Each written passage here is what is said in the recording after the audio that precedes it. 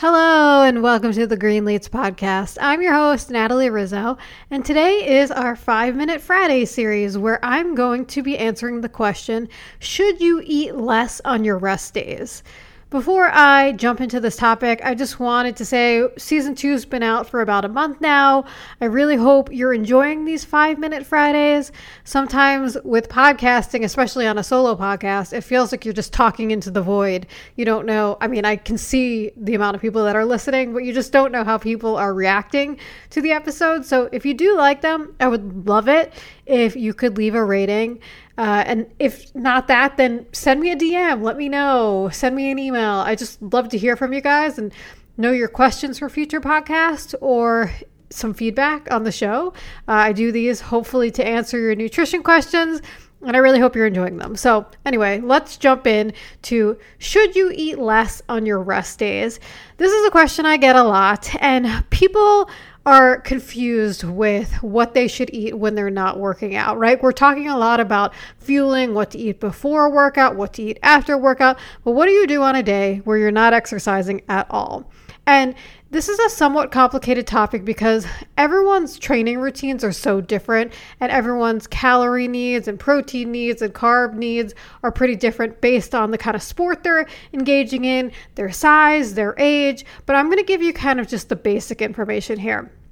So the one thing to keep in mind with rest days is there's two things that can happen, and they're pretty much at opposite ends of the spectrum. You may find yourself being extremely hungry on rest days. You may find yourself not being hungry at all on rest days. The reason for this is twofold. Well, one, if you're extremely hungry, a few episodes ago, I talked about, does running make you hungrier? And I talked about, this is a 5-Minute Friday podcast. Go look for it if you want to listen to that. I talked about a hormone that is suppressed after exercise called ghrelin, which that's called the hunger hormone, meaning that you're not really hungry after exercise.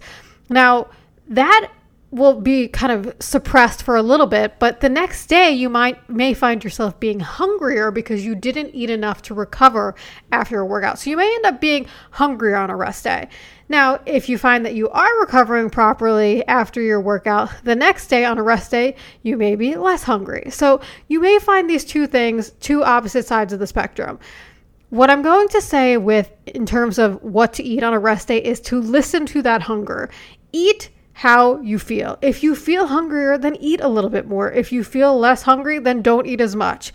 Now, you're thinking, okay, that's obvious, right? But what do I eat? What you want to eat on a rest day is kind of keeping a well-balanced, nutritious diet in mind. So there's a few nutrients you want to focus on. One is protein. Protein is important on a rest day. We always think about taking in some protein after a workout because it helps our muscles recover. That I'm sure you've heard probably the 1 to 2 hours after a workout, that's when your muscles take up the protein and they build and they grow stronger. That is true, but that recovery window can actually be 24 hours. So the next day, your muscles are still recovering. So it is important to take in protein. I know a lot of you listening are plant-based proteins like beans, legumes, tofu, or if you eat dairy and eggs. Make sure you get protein at every meal and try to incorporate it at every snack. Spread it out throughout the day. Don't skip on the protein and just eat carb-rich snacks. But speaking of carbs, you do want some carbs because you're going to be, your glycogen stores are going to be completely empty after a workout. Hopefully you replaced a little bit of them, but you also want to build them up in anticipation for the next workout. So carbs doesn't necessarily mean eating candy and cakes and sodas. It means fruits, vegetables, whole grains, beans, legumes, and fiber is something you definitely want to incorporate on a rest day because fiber will help keep you full and it will help keep you regular so that you can make sure that you're keeping your digestive system in track. And then you also want to incorporate foods that have antioxidants. So that's mostly fruits and vegetables. Fruits and vegetables and antioxidants are going to prevent that long-term inflammation.